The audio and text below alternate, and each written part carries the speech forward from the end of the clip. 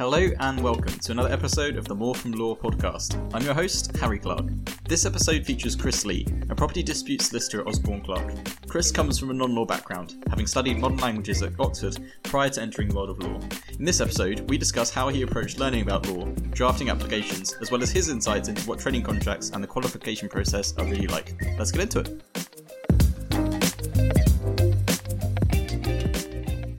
So, hi Chris, thanks so much for coming on the show.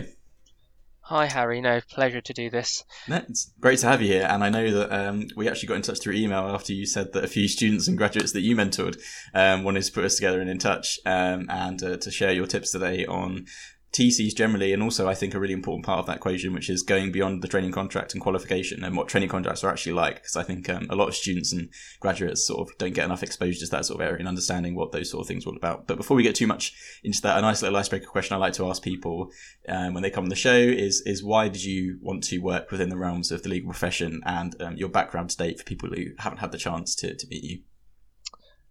So reason I wanted to go into law, there was a couple really. I originally wanted to be a teacher, so I went out, worked as a teaching assistant for a bit, realised it wasn't for me, and started looking at other things I thought I might be good at. I think when I was 15 or 16, my parents suggested I look into law, and I did some work experience back then. It was mainly administrative stuff, with some interesting meetings, but so after sort of deciding not to go down the teaching route, I revisited that, worked at a small law firm in Oxford where I went to uni and quite enjoyed what they did. So it was a mixture of property law, bit of family, bit of wills and probate, and the people were really lovely, and I thought, well, I might as well give this a go. So that was nothing terribly exciting, unfortunately, but that was the route I took. In terms of background, I was fortunate enough to be privately educated. I did a modern languages degree at Oxford, and then after deciding not to go into teaching, looked at legal careers, and I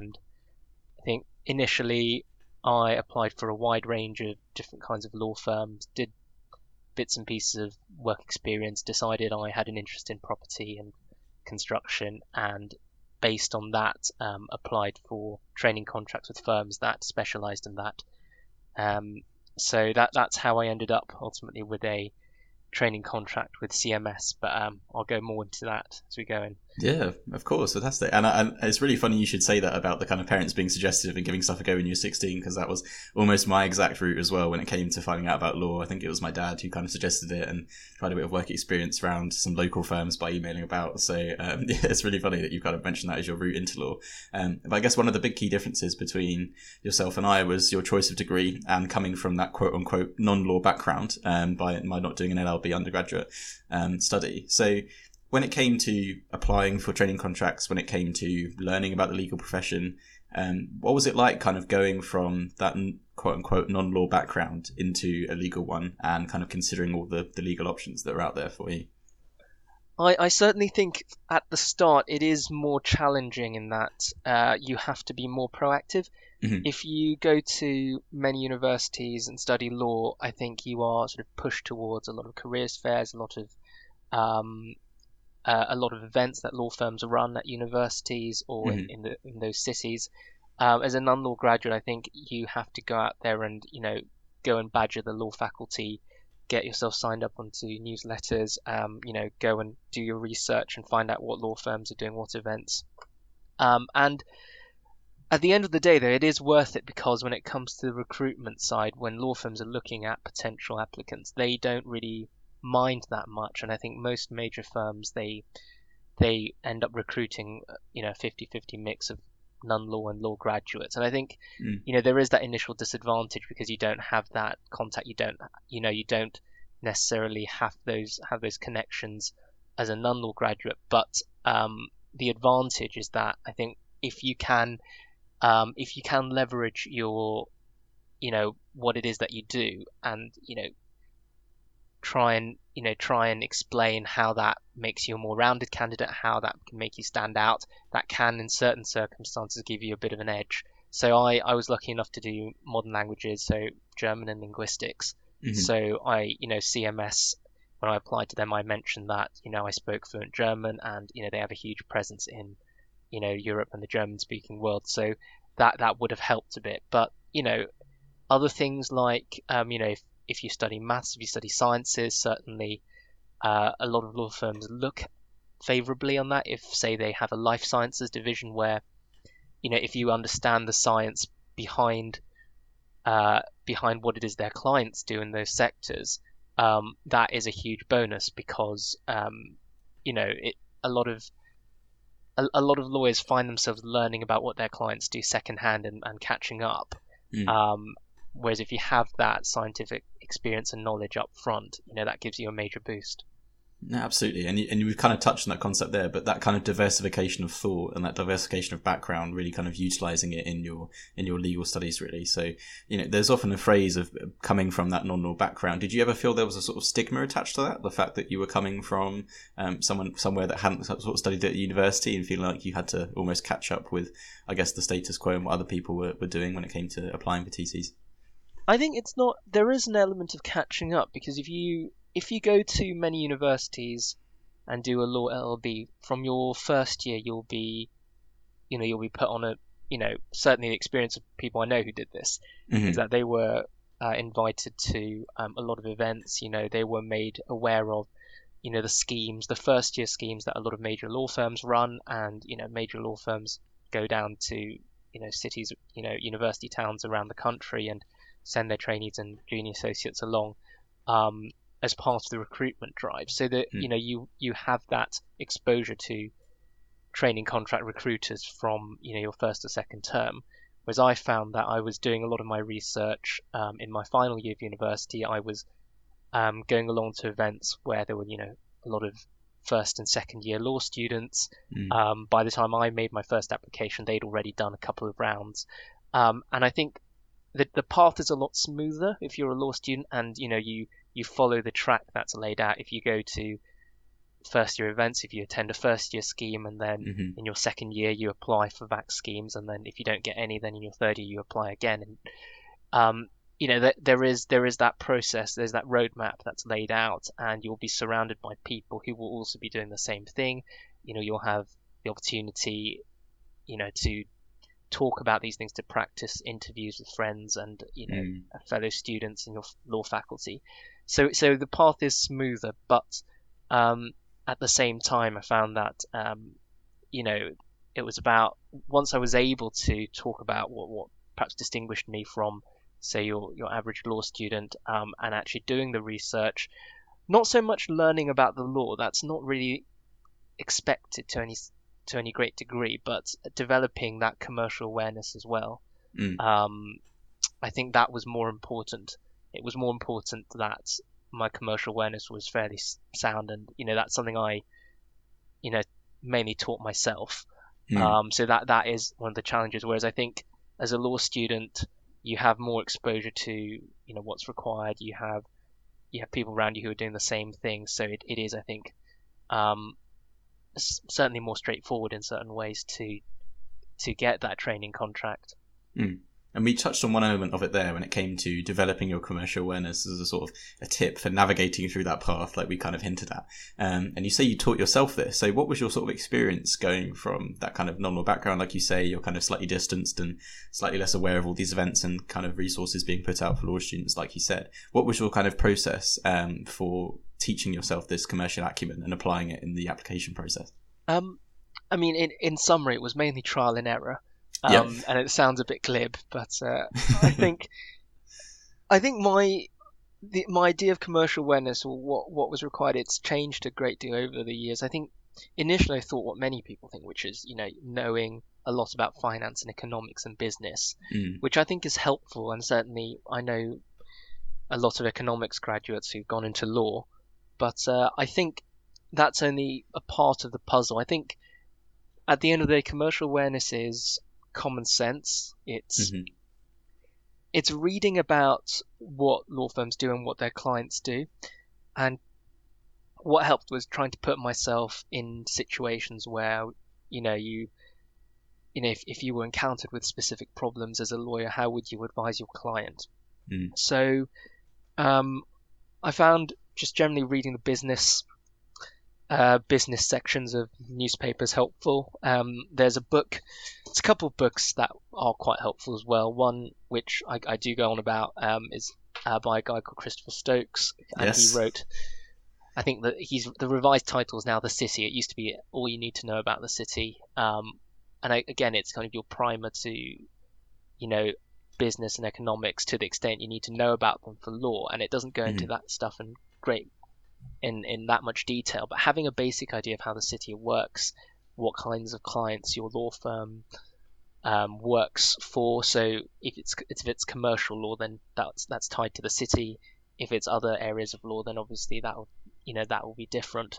Mm. Um, and it's I found as well that the more work experience I did, the better I was at it, because commercial awareness is about learning how solicitors, or even barristers, clients operate, what they want. Um, I think that's the biggest step, I think, from university to law or working in law was that, while I was doing my GDL, a lot of the questions, a lot of the stuff we talked about and wrote about was about the application of the law, but Mm. it was quite theoretical, whereas the reality was in commercial law, or even in legal practice. Mm. It's a very, very solutions oriented. You might have something that happens, a situation where something happens, a breach of contract, for instance, where in your legal essay you would talk about the 17 different legal remedies. Mm. Whereas, if you do an advice note to a client or have a call with a client, it's a paragraph or two at most. You essentially discard the ones that aren't realistic, and you have to again provide a commercial view. So it might be that out of the 17 options you choose three, and then Mm. you recommend one, and you advise on the advantages and disadvantages of each one in a very succinct way. And that element of writing is not something that is practiced in academia. So to go back to your original question about commercial awareness, it's about common sense. It's about being realistic and pragmatic. It's about knowing how, for commercial law, it's knowing how the city operates, the businesses your clients do, and it's about writing or speaking succinctly. No, absolutely. And there's someone who actually had the opportunity to meet Christopher Stokes whilst I was at university and to do a sort of commercial awareness exercise with him. I vouch for him as well that he really knows his stuff and his books are really kind of useful.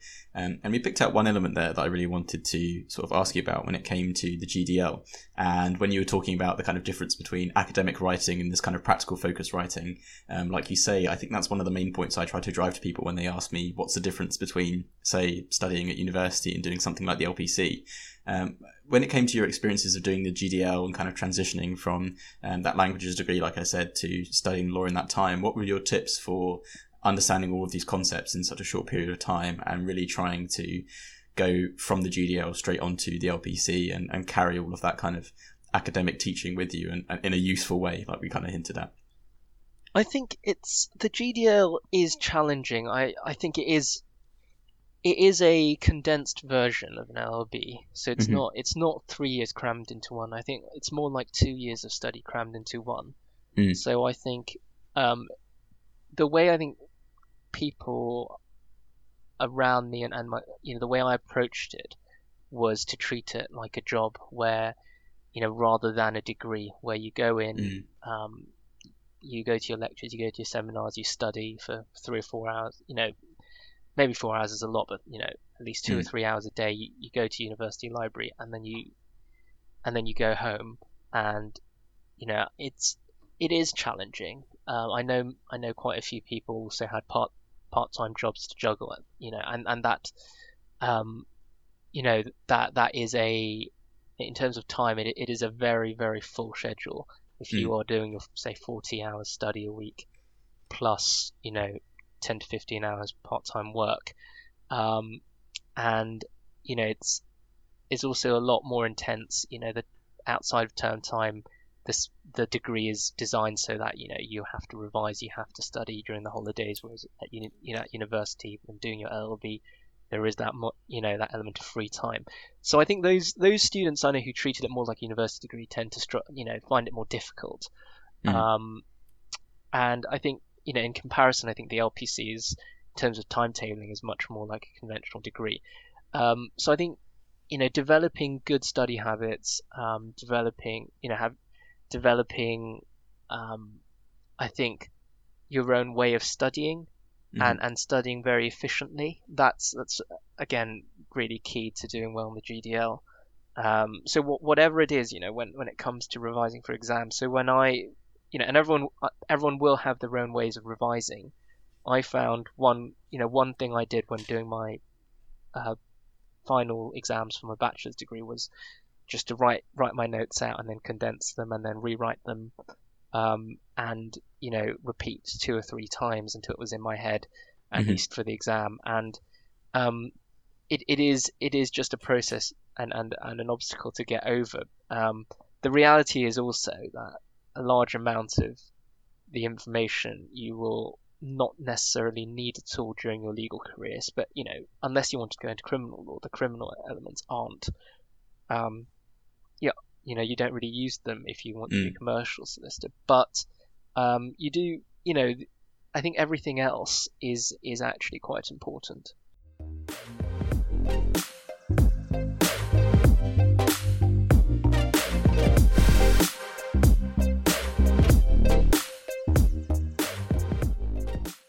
When it came to the application process as well, you've been through the same process as everyone else when it came to applying for training contracts and vacation schemes and so on.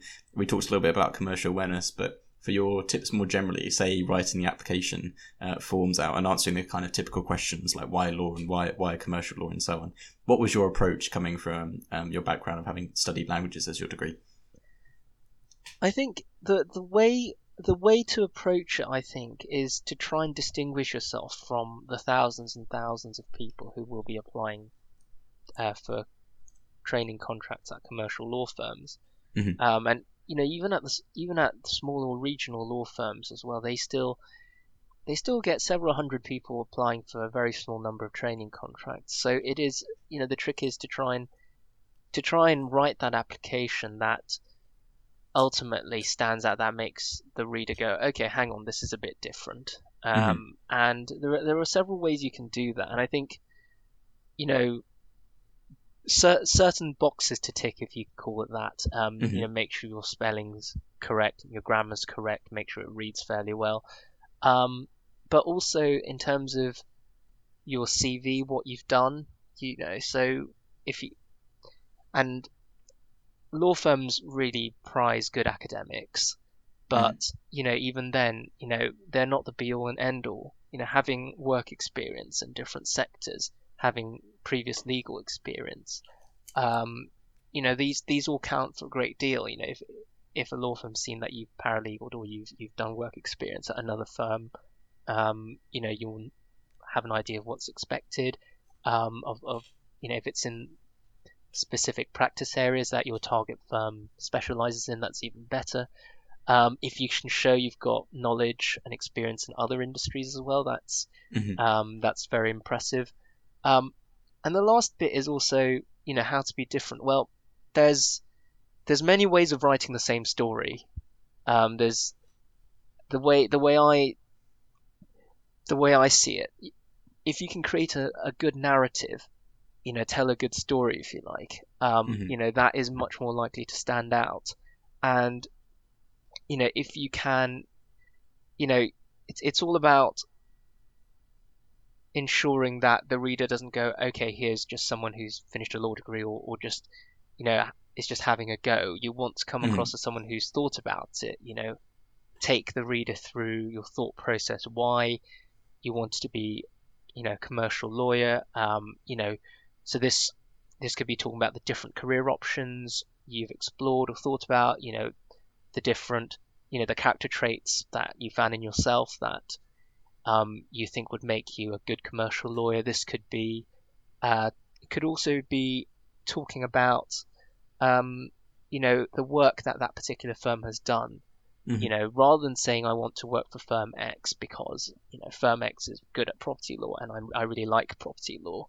You talk about some of the property related work that firm has done, do some research about it if it's public, pick out an interesting element of it. So one thing I wrote about was when I did my application to a law firm that specialized in they did a lot of commercial work, but they also worked with a lot of public organizations, so housing associations and local authorities, who about 10 years ago started developing their own commercial property, partly for sale, but Hmm. partly to help them with their affordable housing quotas. So that was quite a new thing back then, where housing associations and local authorities were effectively, um, you know, taking on commercial operations, seeking to make a profit in order to help make up the deficit from central government funding.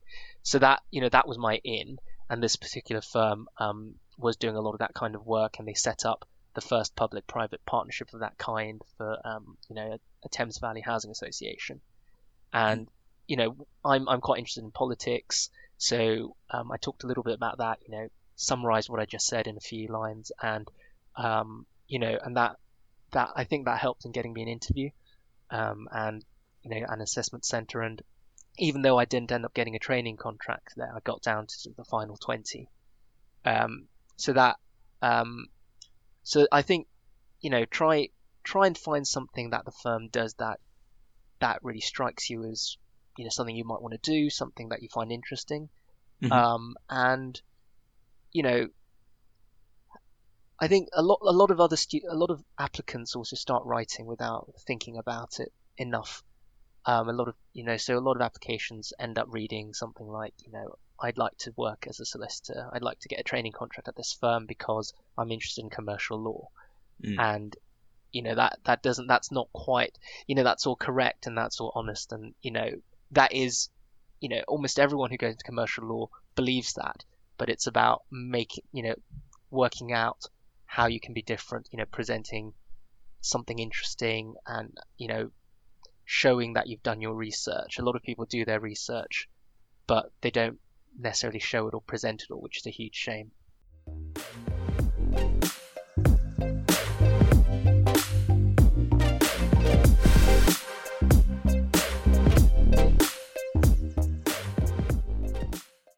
A lot of this episode we've talked about kind of the kind of prerequisites to the training contract, so going through the university stage, GDL, LPC, and so on, and applications. But I think a lot of students often struggle to understand or just don't simply have the exposure to what a training contract is actually like and actually doing one in a day-to-day. So as far as I understand, you've just qualified yourself for about a year or so, PQE. What was your kind of experience doing the training contract, and what would your advice be to people listening who are about to start a TC or who are in the process of applying and wanting to understand what a trainee role is really like? Yeah, it is interesting. I think it is a big jump, I think, from university to being a trainee. And I think the people who I think really did best or adapted to it quickest were people who had previously started careers in other industries Hmm. and come along. And I think being used to having that experience of working in an office or being used to that is a big bonus, because as at uni you do have a huge amount of freedom, and in most subjects you have a huge say in what you do, certainly, and Hmm. especially if you've done an arts degree, you choose the essays you write, you take whatever angle you want, you explore things that you find interesting, within the limits of the curriculum. Whereas I think in commercial law, as in most industries, you in professional services at least, you work for the client. Hmm. You write the way the client wants you to write. You think of solutions that the client would like, that suit the client. And that doesn't mean obviously that you do everything that the client tells you to. Certainly, and that I think you have to be the client's trusted advisor, Hmm. but you have to try and think like them. Whereas I think at university, you think for yourself in a way. You know, you write, you know, you have 2,000 words to write an essay, so you write your essay, you set it out however you want, you know, it's how you think, and you'll be marked on its merits. Whereas, you know, advice note to a client, you might want to write 2 pages. Unfortunately, you know, your client contact gets 1,000 emails a day, so he or she wants 3 or 4 bullet points. And, you know, I think as a trainee, one of the biggest challenges, which something I think that most junior lawyers continuously work on, is writing succinctly, writing in a commercial and pragmatic way. And at the end of the day, you know, if you write a 2-3 page advice note, the reality is that, you know, many people will not read it, so you have to end up putting in an executive summary that's 3 or 4 lines long. At the same time, you know, you can't oversimplify things, so it's about finding that balance and, you know, trying to square the circle, as it were. I think the other thing about the big adjustment, the other big adjustment was, you know, adapting to the team you work in, because as a trainee, you're not a permanent employee in that department. You go around different ones, and so it is, you know, it really helps if you can adapt to the working styles of those people around you. You know, it's something that doesn't necessarily seem very fair, but, you know, I think there is an understanding that as a trainee, you know, you work for the people around you, and it may be that, you know, you just have to memorize the working styles of everyone you work with.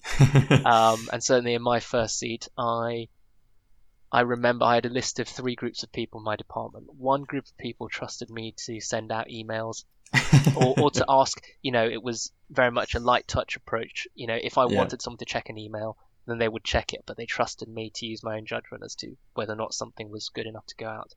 There was one group of people who wanted to see everything, you know, and put in their comments before I sent it out. And there was a third group of people who just sort of didn't allow me to have client contact, because that's, you know, that's not what they were used to. And they, you know, I would get the documents as the trainee, and then I would be very much backroom, and then they would basically, I'd be copied into emails, but they would write the emails.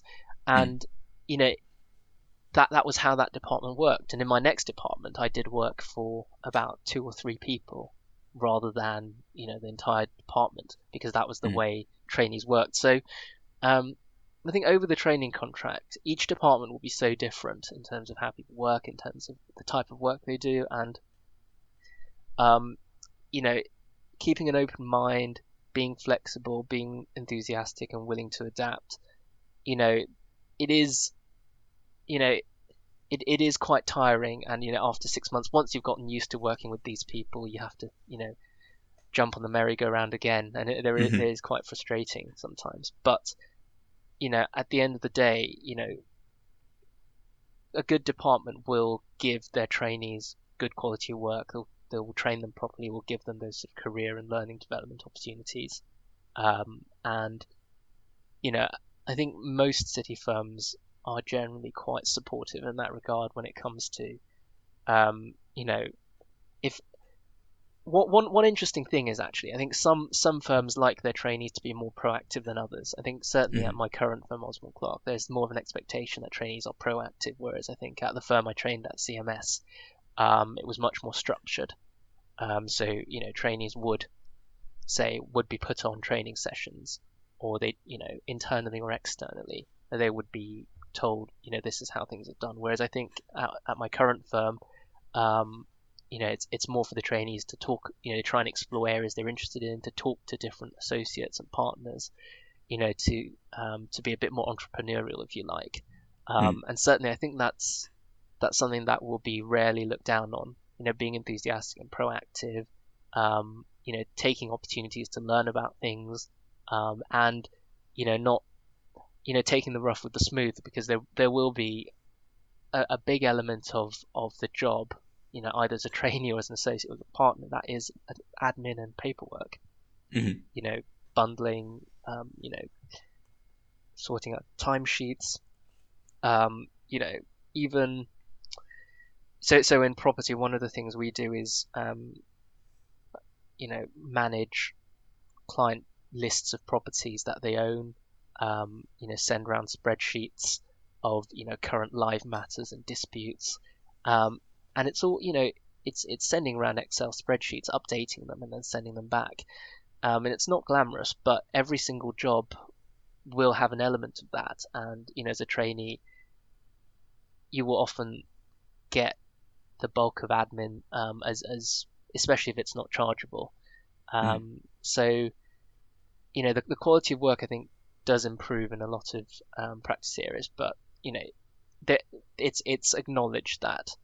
And in litigation as well, as a property litigator, there's a certain amount of bundling that needs to be done by trainees for costs reasons. But if you can be enthusiastic during that, and rather than being the trainee who sort of complains about having to stay late, actually using the work as an opportunity to talk to the associate, to talk to the partner about the case, the underlying legal and commercial points in dispute, that is hugely appreciated. Absolutely, and hopefully, fingers crossed, if all that enthusiasm pays off, you reach that qualification stage. And I think the NQ process, certainly at least in my experience, I remember being at university and even now studying the LPC, I think it doesn't get sort of talked about a lot, or students don't really have a massive idea as to what it's all about, and there's kind of an assumption that you do the TC and stay at the firm. But that's obviously not always the case, and I know it wasn't in yours. So what was your sort of approach and advice to people who are going through that NQ process, and what were your own experiences like? I think the more proactive people are about it, the better. And it's there will be a formal NQ process that started, in towards the end of your training contract. But at the end of the day, depending on your luck, depending on your firm, and depending on the department you're qualifying into or you want to qualify into, quite often there's going to be more than one applicant for one place. And it's again, it's almost like going back to your training contract applications again and trying to stand out. But the people, things to do, and things that people have done that can help. Talking to the people who are going to recruit you, talking to the people in the department you want to qualify into, talking to the partners, that helps people. Ultimately, people want to recruit those who they get along with and those who are interested, those who are enthusiastic. Looking quite early on at qualification prospects, because there are some teams in major firms that are quite small and niche, and I think property litigation is fairly niche. At CMS, when I was applying for an NQ position, they simply didn't have a property litigator role open in the London office. So that was one of the reasons I think I ended up moving firm and sort of qualifying as a property litigator at Osborne Clarke. I think ultimately, as a trainee, if you look at what the associates are doing in the different departments, look at their workload, see how happy they are, seeing what they do, and thinking about whether or not you want to do that, and in my particular case, I think, what I looked at was, the type of work that the property associates were doing their clients, whether or not, I thought this was a sector that would grow, whether or not, looking at the hours they did, certainly that was, I think, in real estate as a sector and practice area, the hours tend not to be too bad, tend to be fairly regular, compared to certainly I think corporate and banking, for instance, tend to have a reputation for involving late hours. People, where you don't necessarily start at 9 on the dot. People often go in at between 9:30 and 10, but it will quite often involve late nights. So again, as a trainee, it's good to think about these things. Is this something that you want to do? Is this something that you're happy doing? Because it will be your career for the short to medium term once you qualify, and also really looking at the opportunities available at that department. Is it a department that is expanding? Is there a lot of new work coming in? Will it grow? Mm. These are all, there's lots of things to look out for. But at the end of the day, it is a bit of a gamble because once you qualify, you are put in a very different position to a trainee. There's a lot more responsibility. There's less of a safety blanket, as it were, safety net, rather, and it becomes much more client facing. You will be sort of wheeled out in front of clients on the phone, in person, and you're qualified now. So the expectation of how well you do will increase. Yeah, absolutely, and you've shared some fantastic tips right from, I think, law school through to qualification and beyond. So thanks so much for taking the time to do that, and I'm sure that both aspiring and current solicitors will take some real value from what you said. Where can people go to keep in touch with you and to learn more about you? I'm on LinkedIn, so if you search for my name, Chris Lee, you should be one of the first few to come up. But yeah, if you happy to answer messages and questions, if you just drop me a line, I will try and get back to you as soon as I can. That's fantastic, and thanks for sharing what you know today on the podcast, Chris. I really, really appreciate it. Thanks for coming on. No worries. Thanks very much, Harry. Thanks so much for listening to this episode of the More From Law podcast. If you enjoyed the episode and want to support the show, please share it with your network and leave a review on the iTunes store. It's really appreciated. If you want to stay up to date on the show, follow and subscribe to the More From Law podcast on your podcast platform of choice, or follow me on Instagram, Twitter and LinkedIn at the profile Harry Clark Law. See you in the next episode.